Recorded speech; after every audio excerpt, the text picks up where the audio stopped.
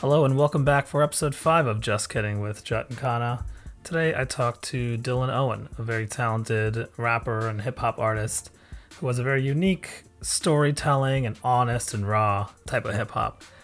Me and Dylan actually went to Cornell together for a year back in 2010, and he was actually roommates with one of my best friends, Ricky, who joined me as my special guest interviewer today. Dylan then transferred to NYU to study music. And since then, he's been creating lots of great albums, music videos, developed a really strong fan base. He's even opened for folks such as Mac Miller, Chitty Bang, Yellow Wolf, Logic, Shwazy. So he's been doing great stuff. Today we discuss, his whole process of being a very DIY artist, working with close friends, making your own videos, making your own art, how he always strives to be honest in his work, and encouraging others to be honest in the same way. He's developed a really, really strong fan following. You'll see pictures on Facebook and Instagram of his fans getting his lyrics tattooed on them and really awesome stories like that. He really goes out of his way to connect with his fans. So I hope you enjoy this conversation today. It's pretty insightful and it's fun. I do share some silly hip hop jokes at the very end, do another judgment-free zone segment. I know things got a little heavy last week with the election, so I do want to lighten it up. It is called Just Kidding after all, so hopefully I make you laugh and in this episode and in future episodes. And in the outro, we're going to show you a trailer of his new song that's going to be dropping on December 1st called A Time to Move On. So please enjoy my conversation with the one and only Dylan Owen.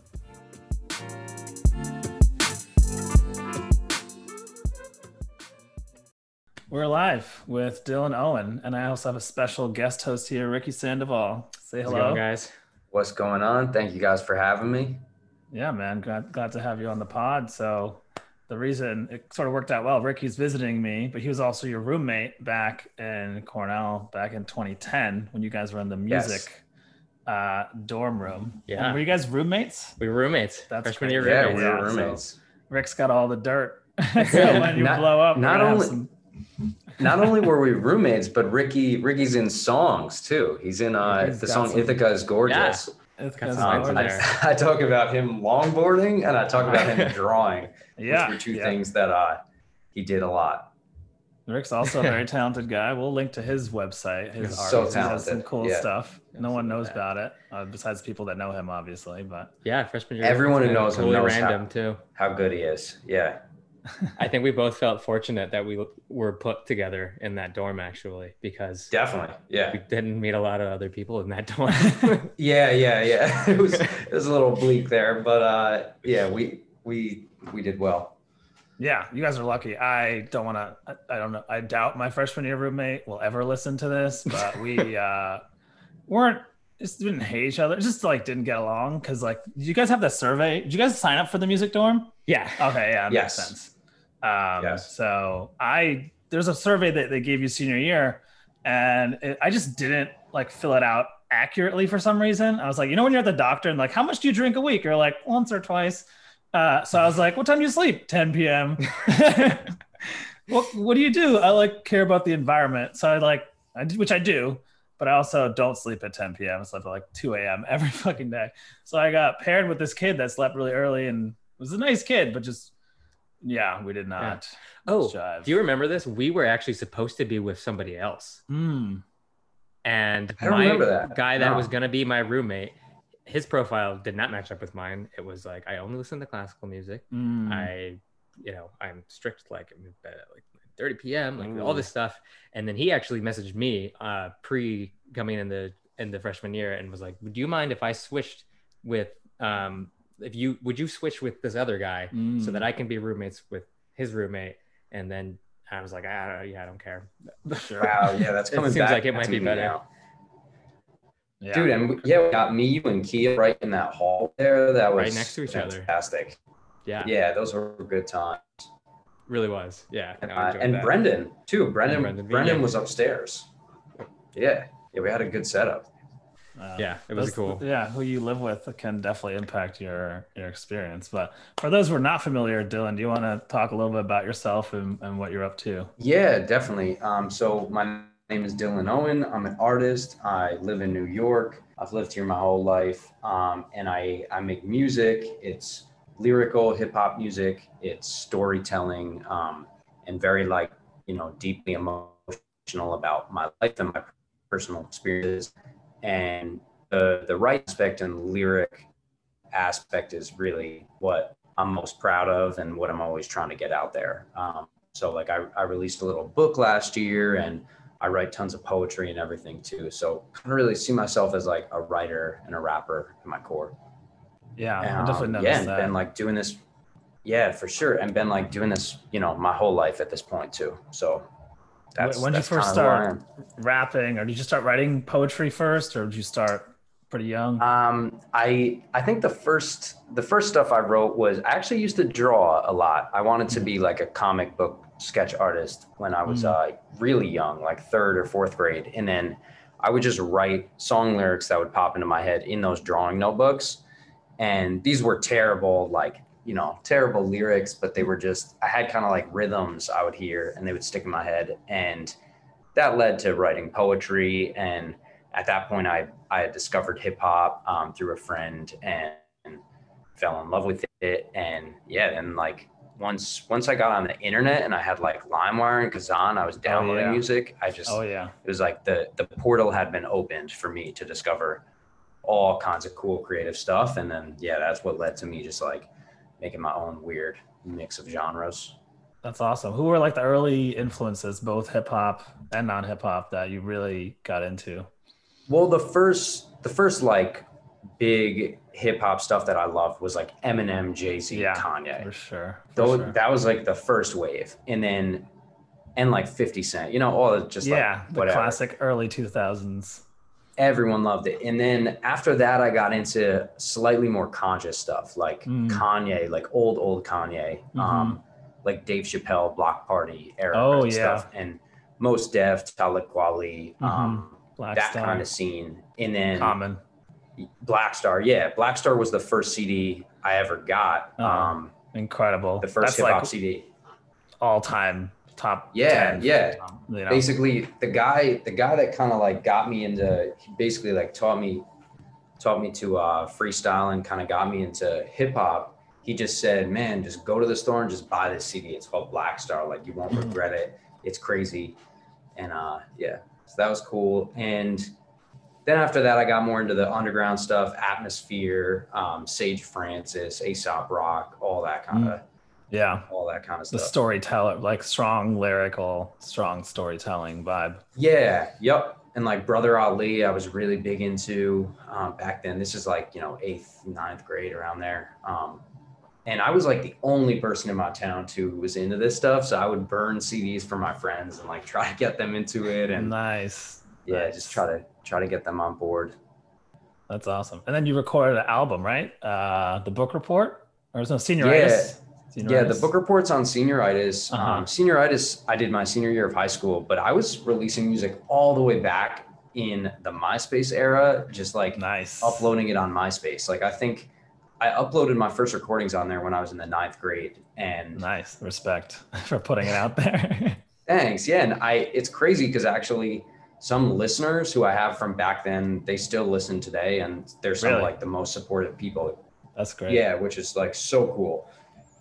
And we met like on MySpace all those years ago. So I put out a few projects. We met on back MySpace. Then, and this is like, we're talking like super rare, the deep cuts. But Senioritis is kind of like where it began. That was the end of my senior year of high school. And at that point I was already playing shows and promoting and everything. Yeah. And are you living right now? The journey had kind of begun. You're in the town where you grew up, right? What's the town called? Yeah, I actually grew up in a bunch of different towns around here. But this town I'm living in now it's like 2.5 hours north of the city, but it's very secluded. It's like 1,200 people. And just coronavirus is kind of like the catalyst for me moving up here and just packing up. And yes, I'm kind of in like my Bon Iver world, but this is definitely the smallest town I lived in. So I lived here like when I was, I don't know. between maybe like 10 and 15 around there. Okay. Did you do open mics and gigs in this town, like cafes and bars around there? There's not really that like in this town, but it's just a Walmart. where I went to high school. I went to high school in this town called Goshen, and even in Goshen, they didn't really have too many open mics or anything to play. So I would go to this other town, Warwick, and I would do them there. But the first time I ever like set up my own show and invited all my friends, that was in Goshen at this place, Noble Coffee Roasters. Nice. It's just like this funny little coffee shop that I like. And that's dope. Yeah, they were like, I don't know, man. Like, I don't know if we're into hip hop music, but I think they enjoyed it. Like tons of people came. So it was all good.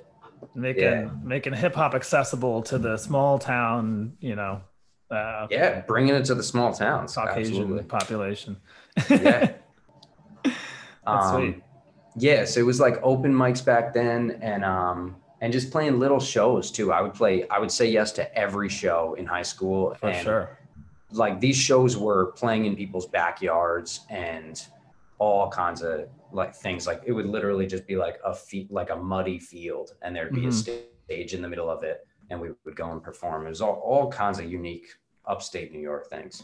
Oh, definitely. I mean, yeah, at that age or any like early stage art, you got to just take anything you can get. You get your reps in. Definitely true with comedy too. It's like any show you can get, stage time is helpful, right? Because there's nothing, you could sit in your room and practice your bars or your jokes, but there's no replacement for getting out in front of people and feeling the energy of a crowd, being on stage, that sort of adrenaline in that moment. There's no replacement. Yeah, absolutely.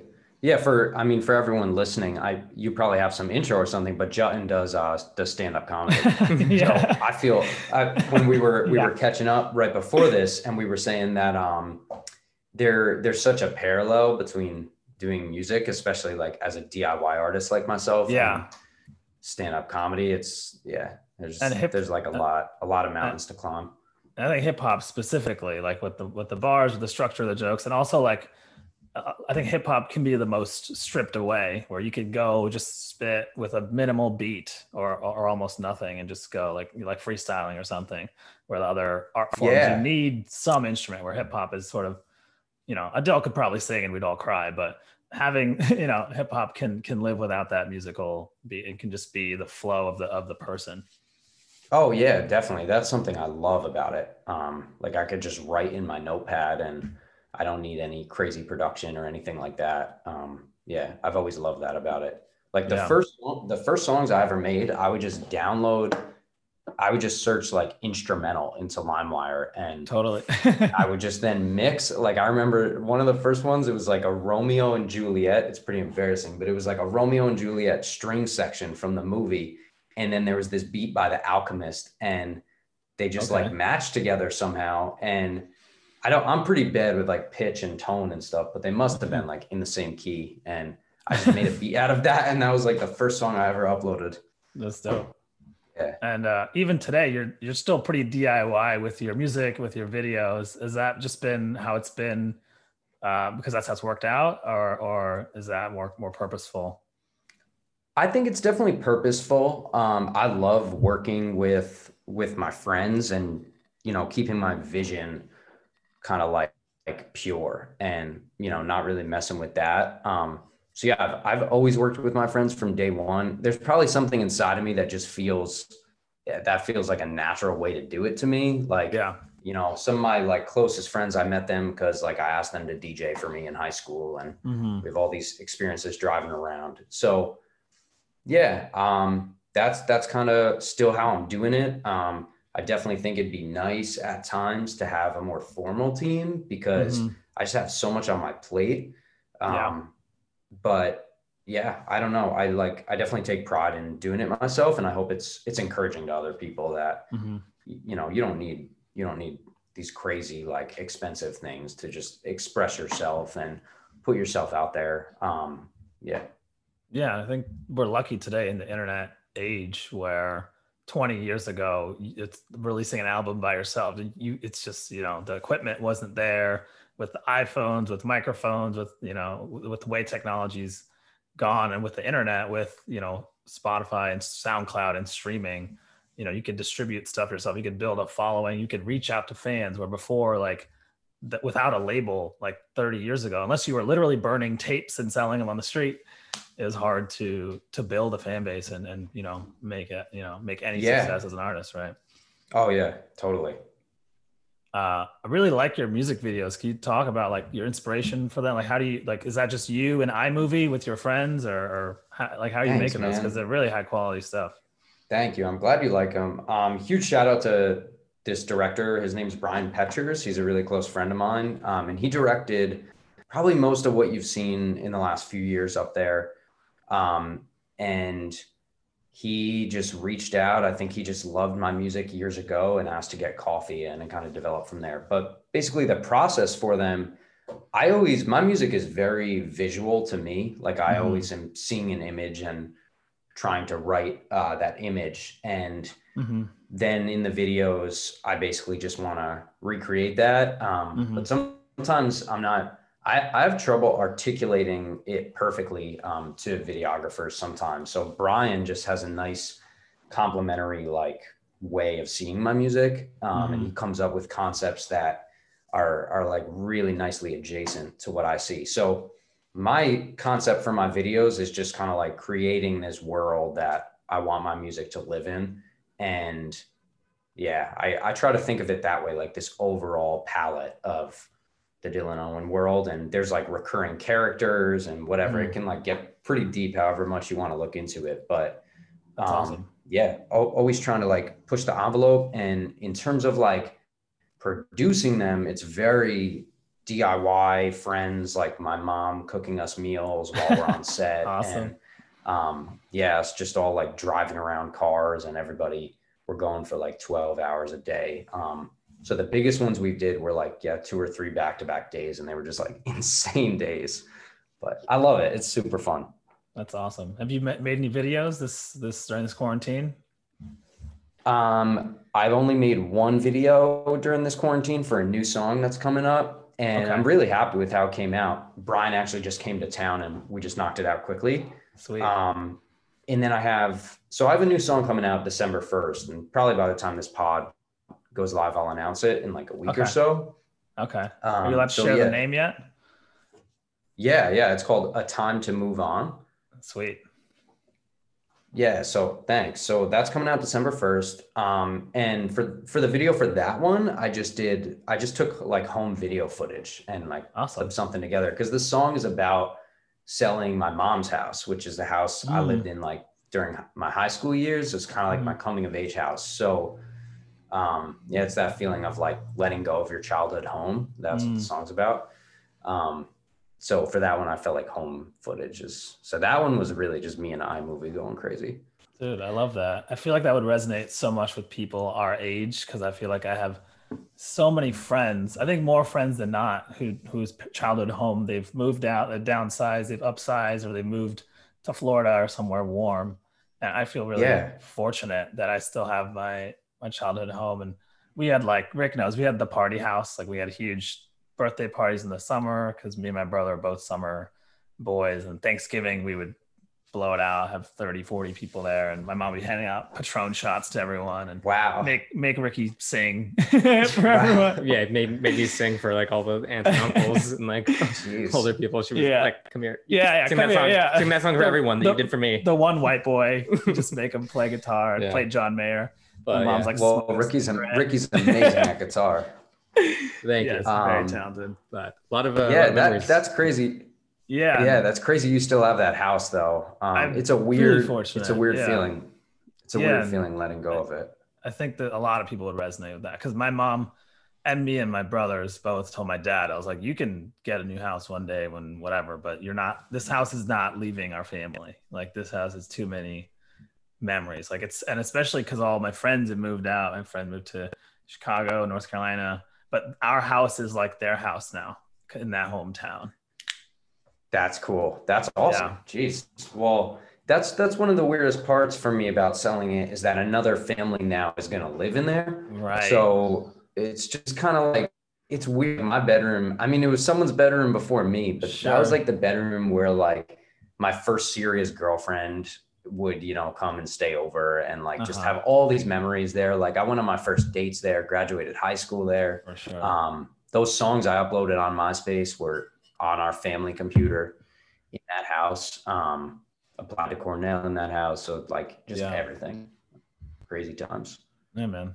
I can definitely see that being super emotional. So yeah, look forward to that track. If you want to share a little snippet, we can put it at the end. If you have like 10 seconds you want to share with people. Yeah, definitely. Cool. Thanks. That'll be cool. Let's do it. Get a little sneak peek. Sorry, what's the name again? A Time to Move On. Time to Move On. Love it. And is this going to be part of a new EP, new album? I think this one's going to be on the EP. That's something like creatively I'm just still figuring it out. Like I haven't totally decided if I'm going to make this a project. Like it is a project. They all fit together in my mind, but I don't want it to be a full-length album yet. And I don't know if I really want it to be an EP. So I might just try doing singles for a while and just give them like a theme name. I don't know. We'll see. But this is the first one of those. I feel that. Very cool. And the video and the song are being released at the same time? Like a week apart. Yeah. Okay. Very cool. And then I actually just shot a video on Friday for an acoustic version of the song that I'm also going to release. Yeah. You gotta get Rick to do an acoustic cover of Dylan Owen songs too one day. Oh, please. I would love that. Or draw album art for him. We gotta get some creative going. This guy. Yeah. I would love that. All right. We put it here. We're gonna get Rick something. We'll do some for that. Get some collaboration going. So I really like how you like care about your fans. It seems like you've had early fans and you started this new initiative, Coffee with Dylan, which I think is awesome, that you want to connect with everyone. Like, what is that process like, and how's that going? What have you learned about the people that enjoy your music? I'm glad you like that and appreciate it. That's like, it's a super important part to me, being open to connecting with other people and with strangers. I think my intention with it is that like my music is, a lot of it these songs are like made up of words of encouragement. And a lot of times I write them directed at myself, but people might connect with them or they might relate to them. And I definitely hope that they help other people. Sure. So I think like making myself open and vulnerable to just meeting people and hearing about their lives, I feel like that is a necessary part of what I'm doing. And I also just feel like, let's just say, I die tomorrow or something, like I much rather would have met the people who love my music. I don't know. I like try to get rid of as much artifice as possible between like me and the listeners. And it's like, I'm like a DIY artist. I'm doing it myself. Like we don't need to make it be like so formal, Yeah. No, I love that. And like it seems like you do have a relationship with them, and your music specifically is definitely you being super vulnerable and honest and raw about your feelings and your flaws and stuff. So I think it's awesome that you connect with them, because like they clearly have a relationship with you because they're seeing inside your soul with your music. So you get to reciprocate that a little bit. Thank you. Yeah, exactly. And also like when I was younger, I would go to shows and I would meet artists that I loved. And I don't know, like some of them were nice. Some of them were kind of like standoffish. And I would just always think like, man, if like anyone ever loves the music I make, I want to be very just accepting and warm. Like, yeah. So it's kind of like the ideal way I think people should just treat it in general. That's interesting that you say that, because there definitely is different types of artists. Some people that are super appreciative, even if they get really big, they're really appreciative.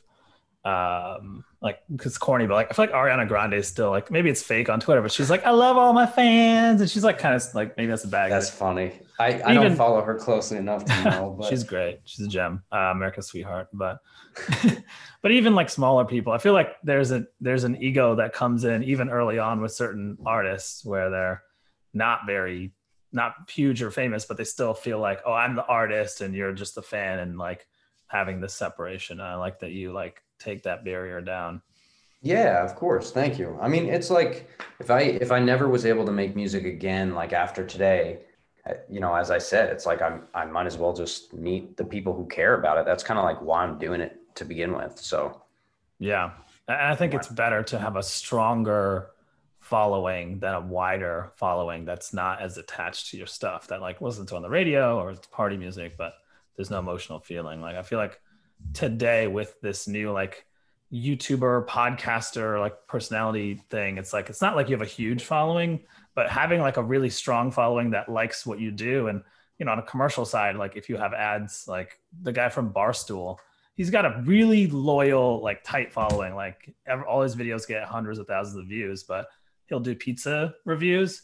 And then that pizza place, if he does a good review, will have 10,000 orders and their website will be shut down.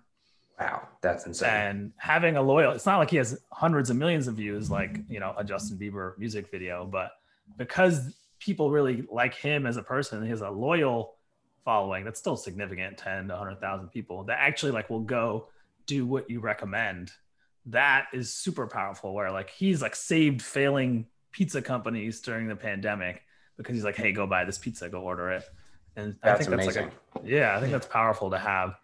I think especially these days when there's so much media and like, you know, you can't appeal to everyone. I think finding the people that enjoy what you're making and connecting with them and having that lifelong relationship with those people. I feel like my favorite artists and really a lot of podcasters are starting to have that like connection to their audience in an intimate way.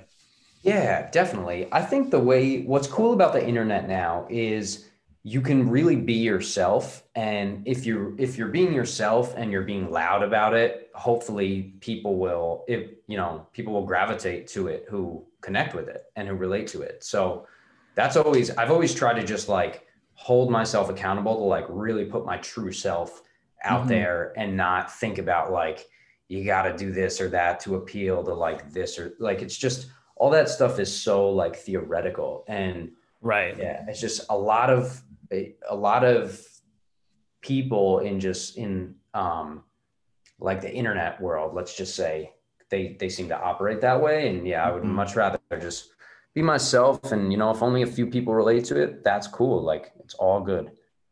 I think you see how it comes out with your fans. Like even back when we were in college, you had some really passionate fans who were like, clearly were like really touched by your music and reached out a lot. And I saw that on, you know, your social media following and type of people who wrote in and people getting tattoos of your lyrics, like things like that. And it seems like, especially for somebody whose music is so connected to like who they are and like the emotional aspect of it, like that type of response is so much more meaningful than like getting X number of plays. Yeah, streams. 1,000%. Yeah, that response is everything to me. I'm like, I feel like I like did what I set out to do. If there's one person who really seems moved by it and seems to get what I'm saying, or maybe it helps them get through, let's say, like them selling their childhood house. It was just so weird the other day. I need to message her back, but somebody reached out to me about like, hey, do you have any advice or how to get over selling my childhood house? And it was like, wow, they don't even know that the song is coming. And I don't know. So yeah, to me, Rick, that's everything to me. Nothing else really matters. Of course, like you have to make a living, like you have to survive, but yeah, that's the part that kind of like fuels my soul for sure. Yeah, man. No, I love that. I like what you said. If even one person is touched by it or impacts them, like for me, this podcast, I had no idea what was going to happen, but I just knew something that like was in my soul that I needed to get out. And my buddy Jay, who I kind of called out on the first or second episode, I called him a closet creative because he's always texting me about stuff. Like I'm working on this play, but he's like, you know, he has a good job. He works at a bank or whatever. But he went to acting school for a bit and then went back to like the corporate life. And so I called him out, and then he like sent a voice message to, I think I played on the second episode, but he's like, I'm going back to film school because you called me out. And I listened to your episode with Jesse about like getting all that's in your heart and soul out into the world, like sharing that with the world. And even this book I share with Rick called Die Empty. I don't know, do you have that quote? Can you grab it? Yeah. It's an amazing book. It's worth grabbing. It's an amazing book, and it's like a dark title. I think I referenced it before, but it's all about like using your life, and like we're all gonna die, right? That's a fact. I think we forget it, especially young people are like gonna live forever. but like dying empty of all the goodness, all the kindness. It doesn't have to be music or comedy, but it's like dying empty of everything you have to share. And I feel like before I started this podcast, I was like doing a lot of journaling and meditation and soul searching, and like, because I just felt like something was missing every day. And once I started it, I was like, oh, like this is what like my soul has been trying to do, is like make something creative and fun and funny and put it out there regardless of what the impact is. And I just feel like maybe it's bad. I don't journal as much because I'm like, I'm doing something, like I'm doing the thing. This is not the end of the road. This is just the beginning, but I'm at least putting something out there that like I really, really care about. And I just feel like every night I go to sleep, if I've done something for the pod, if I've released it or recorded something, I'm like, that day was like a day I'm proud of. And like having that every day, whether it's talking to a fan, writing a lyric, getting to iMovie, whatever it is, everything, like every day, like falling asleep being like, I moved an inch towards dying empty. That's amazing. That. Yeah. I'm so glad you started it, dude. And I'm glad it's giving you inspiration and everything. Yeah. You guys pulling up the quote? Yeah, it wasn't exactly the one we remembered, but okay. We'll find one worth sharing. But yeah, no, it's something that I'm like sort of in the process of figuring out too, of like what are the things that like I actually want to do on a day-to-day basis that like make me feel like I'm, making use of my daily life. Because I think I think a lot of people probably spend a lot of time thinking and reading books and writing down the parts of the books that like they connect with, and it might make them feel inspired to do something, but they don't know what. Right. And they're just kind of spending a lot of time like trying to organize and get ready to do this thing that they're not sure what it is yet. Yeah. But I think like the most important thing is to just like start doing stuff. And absolutely have to figure it out along the way.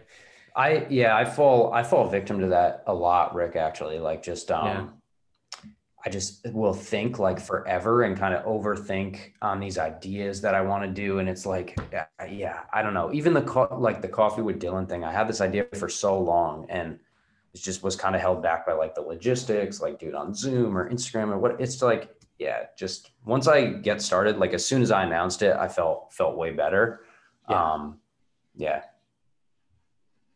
found another quote. I think it's similar, by Seth Godin. It says, "Excellence isn't about working extra hard to do what you're told. It's about taking the initiative to do work you decide is worth doing." Right. And I think so many people out there, like they're productive, like they're journaling, they're meditating, they're reading these books, but nothing is like changing. If you're reading all these books, but you're not changing the way you treat people, the way you go around the world, what you're creating, how you live yourself, it's like, all right, what's the point? Like I have so many friends, I'm not going to name names. You read a book and you're like, hey, what did you learn from that book? They're like, well, you kind of have to just read it. And I'm like, well, why did you read it if you can't share? And I like to read slowly and I read actively. So like I have an Evernote where I take screenshots. Like I'd rather read a page of a book and write it down and remember it later and apply it to my life than read 100 books and not be able to talk about them. Yeah, definitely. Yeah, you got to be able to apply it for sure. And the other quote is, please stop waiting for a map. We reward those who draw maps, not those who follow them. Oh, I love that. Yeah. That's cool. I like that. I like that a lot. Cool, man. What else? What else do we want to talk about? You have some cool merch. How'd you come up with these quotes? Like nowhere kid from a nowhere town. Thank you. And this country beat a great depression. Most of them are. Yeah. So most of them are just taken from the lyrics. But yeah, they're meant to be, quotes that people can wear and other people can see it and it can like inspire somebody just walking on the street who doesn't know anything about my music. So that's why like my name Dylan Owen is not like big or at the forefront of any of the designs. Like it's really just about the quotes. And even on the new dad hats that I made, I have them here for, I know this will be only audio for those who are listening, but there's one of the dad hats says there's more to life. And one says keep your friends close. Nice. And these don't even have my name anywhere because my name I don't really care if my name is promoted with it. It's like, I love that. More the sentiment. It's about the message, not the messenger. Exactly. Yeah. So they're pretty much like, it's all about the words and the lyrics for me. And I'm trying to make that just like front and center on the merch. So yeah, I'm glad you like the new designs. I definitely take pride in them, and it's all me and my friends doing it and everything. So that's fun. For your upcoming stuff that you're working on, you said you're still trying to figure out if it's what the scope of the project is going to be, but that you have some kind of thematically similar like songs that feel like they go together. Like what can you like share anything about what some of those kind of themes are going to be for the work that you got coming up? Yeah, it's all, so I've been alone in this house pretty much. It's a town of 1,200 people, and it's very like, it's great for introspection. Like I'm alone and it's like pitch black at night. You could see like the whole Milky Way in the backyard. And so a lot of the theme of the new music is just like self-exploration and diving deeper into trying to understand myself and understand what I want out of life and what the purpose of everything is.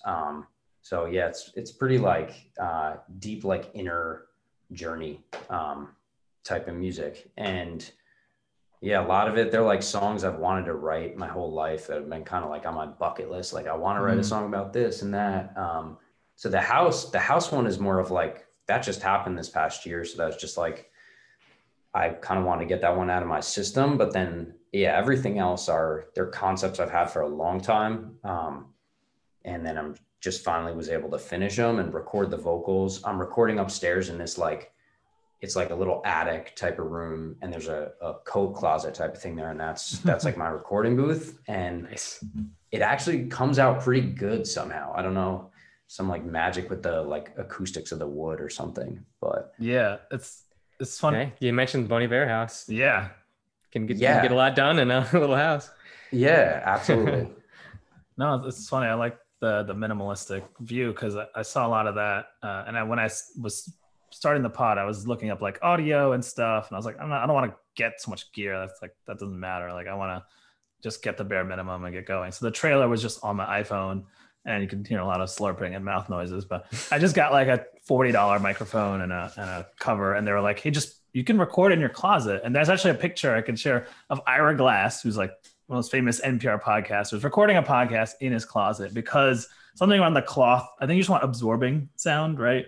So all the t-shirts and shit will just absorb your sound, and that comes out pretty well. So that's, it's no one cares where you, it's like golf, where the ball land. Yeah. Cup, no one cares how you hit it, right? If it comes out pretty good, like that's what matters. It's the product. Yeah, I mean, it's all an art form, like engineering and recording and all that. So like, I don't want to take away from that, but it's like you have to, at a certain point, you got to use what's in front of you. At least this what I try to like remind myself of is, yeah, it's like I have a nice mic, I have an interface, I have a computer. I know how to make a little draft of a beat in Logic. I could play a little guitar and keys. Like I can definitely create something and get it pretty far. And, I can do all that alone. So like, I got to push myself to do that creatively. It's much easier for me to think like, oh, I need this, I need that. I need like the perfect beat or something. But it helps to just push through and just go for it. No, definitely. I think getting into the habit of not waiting for the perfect circumstances to make your art, but just making do with what you have. I think so many people that are successful early on had nothing, had no money, and just made do with what they had. And even the Foo Fighters won a Grammy off an album they just recorded like at their house, I think. So this quote that I shared on a previous pod, but I'll share again. It's from the photography world, but basically it says, the best camera is the one you have. Right. And, I love that. Like, make do with what you have. Like you're better off making something imperfect today than waiting for tomorrow for your gear, for your whatever. Even if you never release it, just getting in the habit of getting in that seat, making whatever it is that you want to make. Yeah, exactly. As long as it's what you want to make and as long as it's true to you, like absolutely. Exactly. Yeah. That's awesome, man. Can you talk a little about who you've collaborated with and who you opened for? I know Rick went to the show where you opened for Mac Miller, RIP. Cool. back in Yeah. Ithaca. Rest in peace. Yeah, man. We were just watching some of his stuff, but his Tiny Desk was amazing. But yeah, can you talk a little bit about your collaborators, who you want to, and who you've open for? And yeah, definitely. I mean, probably my favorite show opening for someone would be that Mac Miller show. It was like, that was a crazy night and just like a crazy time in Mac Miller's career too. Like he was blowing up so huge at that point. And yeah, just like the Ithaca State Theater was packed and everything. So that was amazing. That kind of felt like a dream night of mine.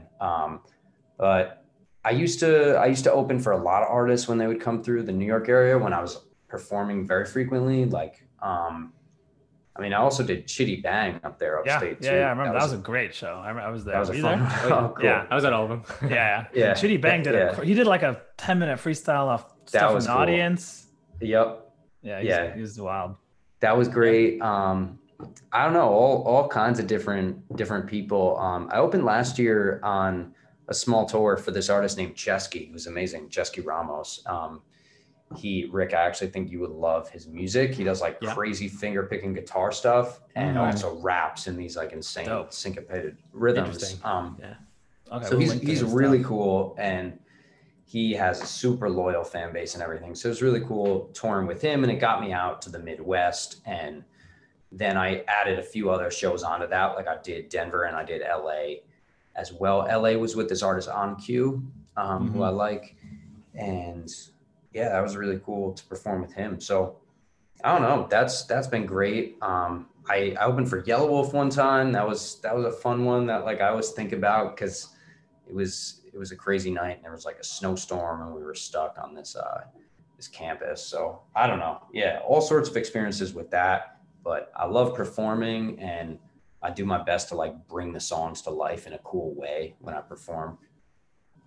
Did you interact with any of these people? Did they give you any advice, or was it more just like, passing? Yeah, definitely met all of them.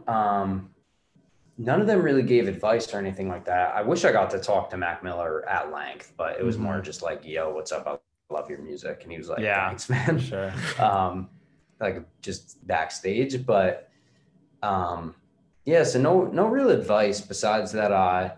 They were all really nice. Like Yelawolf was just such a nice guy. That was the most memorable thing about that. I gave him a hard copy CD and he was just like, oh, thank you, bro. Like I'll check it out. Like Macklemore said the same thing too, when they performed at Cornell, and I just met them. Yeah. Like, I don't know. They're all just like nice people. So I think that's always a good thing to observe, Yeah, no, that's dope. That's good to hear that.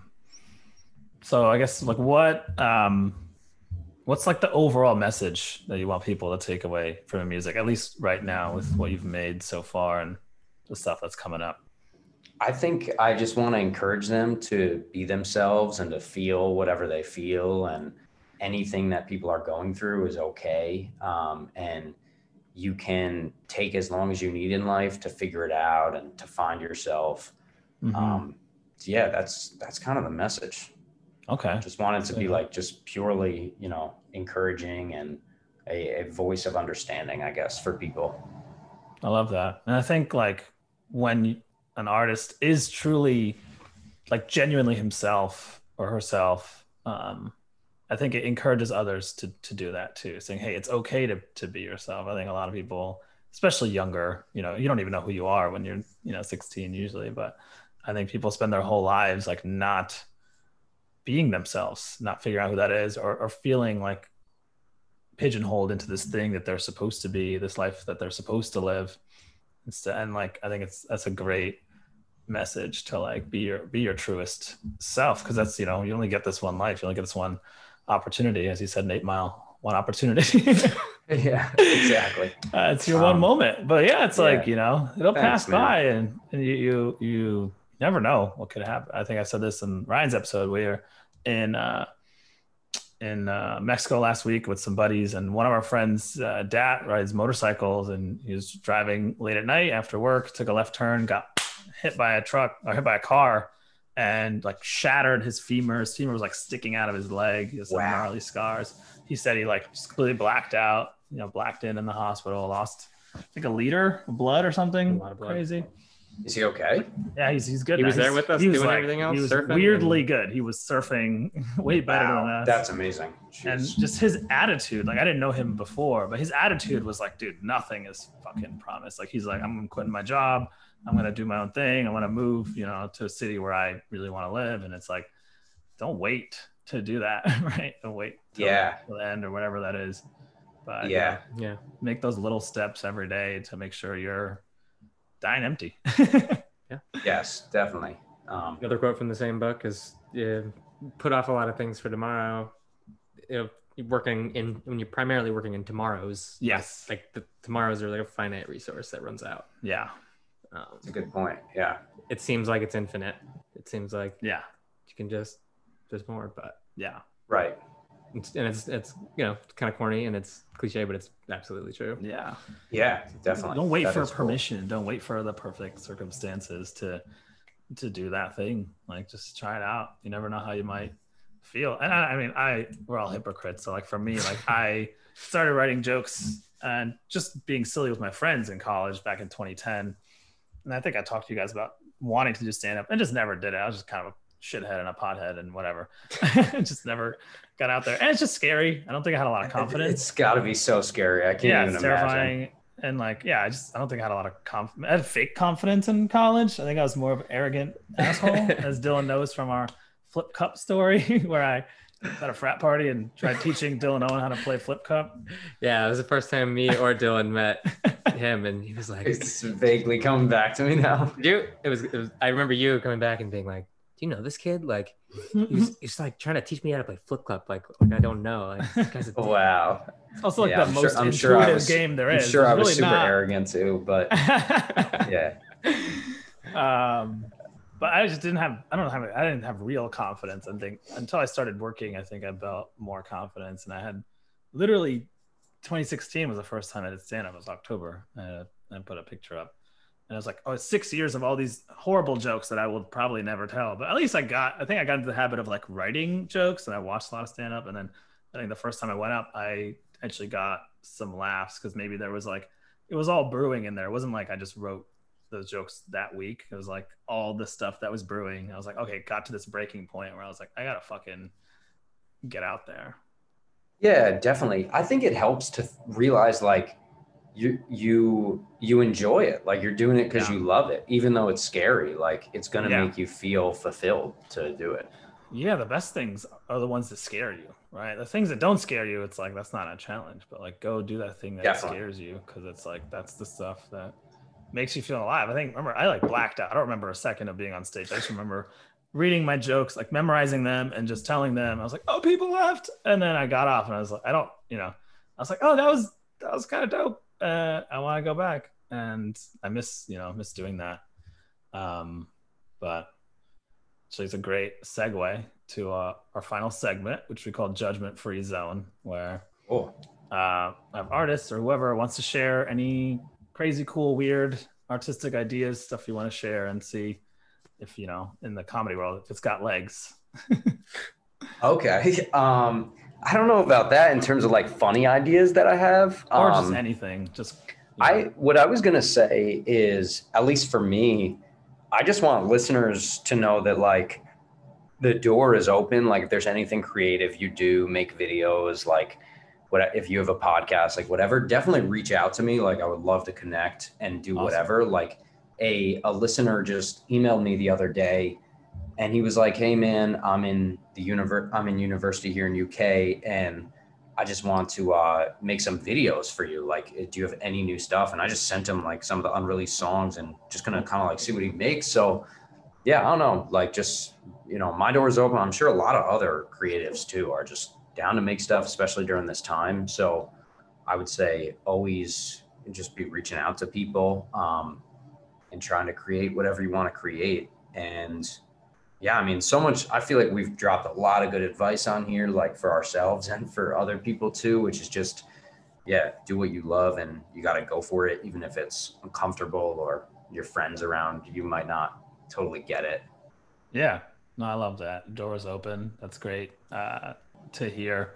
And yeah, we see that at all levels. One of my favorite podcasts, one of the fastest growing comedy podcasts called Andrew Schultz with, Flagrant 2 with Andrew Schultz and Akash Singh. And they really do a good job of putting their stuff on all the platforms, YouTube, making like really tight clips. And basically had a contest where they're like, all right, their fan base is called the Asshole Army because they're kind of like douchey. But they put a contest out there like, hey, Asshole Army, like we're looking for someone to add to our team. Send us your most fire, like 1 minute video clip editing different scenes from our podcast, and just like open it to everyone. And it's like, they pick finalists. It's like, yeah, you could end up collaborating with the people that you really admire if, and because they're open to it. So I think there's people on all different levels using that, like saying, hey, I got tens, thousands, whatever, hundreds of fans, whoever it is, people out there listening. If you have something to share, I'm down to work with you. So I love that. Yeah, definitely. Absolutely. Cool. So I write jokes, as we've talked about, and I love hip hop. So I write a lot about hip hop. I think it's kind of funny and definitely like sort of Aziz Ansari, Michael Che type. They do a lot of jokes about making fun of hip hop. So I have a few. I'll share them with you and see. Okay, cool. So the first one's on rap beefs. Okay. It's like rap beefs are weird, man, because they try to act so hard, but the whole premise is kind of really soft. It's like, yo, boy, you've been pissing me off so much. I went into the booth, wrote a song about you. That's true. Yeah. I mean, they got violent sometimes though, yeah. Like the original rap beefs, but you're still writing a song about a dude. Yeah. Very true. Silly one. Okay, and then like Eminem's still like one of the scariest dudes out there, but he has a daughter, right? Haley, we all know from all the songs, but she's an adult now. She's like in her 20s. Can you imagine like Haley like going to prom, that fucking poor bastard that had to knock on Eminem's $100 million mansion home? He walks out with like his fucking G-Unit sweatpants. And she's like, hey, Mr. Mathers. And he's just like, you don't want to fuck with Shady because Shady will fucking kill you. Like, that would be absolutely terrifying. That would be fucking like, could you imagine she's in college and people just like playing her dad's music? Like people just rapping about like at frat parties about songs about her mom being raped and murdered and thrown off a bridge. And like everyone's just singing along. God. You're like, that's my mom, guys. That's crazy. Yeah. She, I don't know. I can't imagine what she feels or what she's gone through. That's got to be rough. Yeah. And this one is so silly, but it's my favorite. It's like one of the favorite jokes. So there's a song called Shake Your Tail Feather. Nelly, Diddy, Murphy Lee. It's the Bad Boys 2 soundtrack. Classic. One of my all-time jams. Play at pre-games and parties and stuff. And it's just like, it just reminds you like the most like ridiculous shit you can get away with in hip hop specifically, that when you have a good beat on it. Because Nelly in this song says, and you've probably heard this song, I don't know if you registered this lyric, where he goes, is that your ass or is your mama half reindeer? I don't think I remember that lyric. Is that your ass or your mama half reindeer? I can't explain it, but damn, so glad you came here. It's like you couldn't find another word that rhymed with here than reindeer.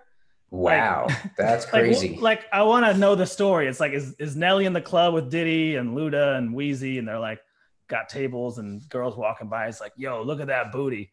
What kind of booty do you think that is? And Lil Wayne's like, yo, it's got to be, Cuban. And Diddy's like, nah, that's like Puerto Rican. And Nelly's like, nah, I know that booty. That's quarter reindeer booty. That's ridiculous. I gotta re-listen to that because I had the Bad Boys 2 soundtrack back in the day on CD, and I would like play it on the bus. He says that. Is that your ass or is your mama half reindeer?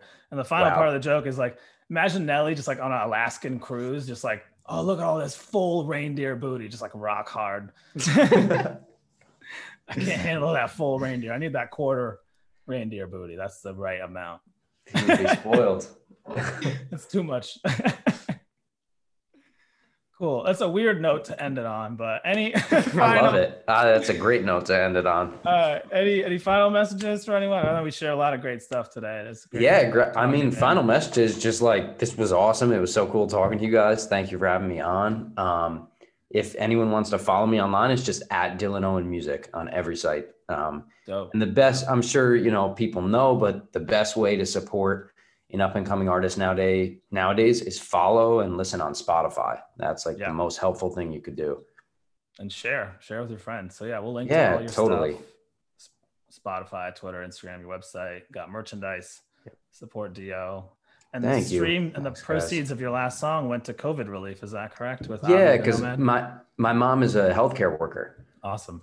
Yeah. So that was, it kind of gave me that idea. And that was with Avi the Nomad. He's a great artist, up and coming guy too. One of the few Indian rappers out there. Yeah. And he's so dope. He's like a great rapper and a great singer and great producer. Like he's just kind of got it all. He's definitely worth listening to.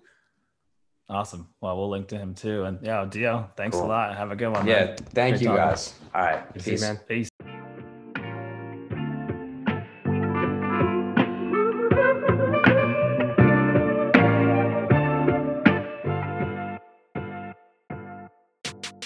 So there you have it. My conversation with Dylan Owen. Such a blast talking to him. Please check him out. Follow him on social. Check out his new track, check out his old tracks. Everything's linked in the show notes. And last but not least, I'm going to share a awesome trailer to his new song that's coming out called A Time to Move On. And you can see the full video. I'll link to that as well. And enjoy. Spring 2020, I moved upstate to the country. I don't know what I'll find, but I came here to find myself. Lucky enough to do that. But if we're being honest, I don't know how close I've ever gotten to that goal. This year especially, I felt lost. I'm positive I'm not the only one who lays awake at night wondering what becomes of our childhood dreams, our childhood houses, our childhood versions of the so-called best years of our lives. Here in this town with 1,200 people, I have nothing but my music, my memories, my microphone, my pencil and paper, my producer, and this project that I'm working on. The first song is called A Time to Move On. There's a time in life to leave, a time in life to grow up, a time in life to grieve. And last winter when we sold my mom's house at 385 Main Street, I learned that there's a time for everything.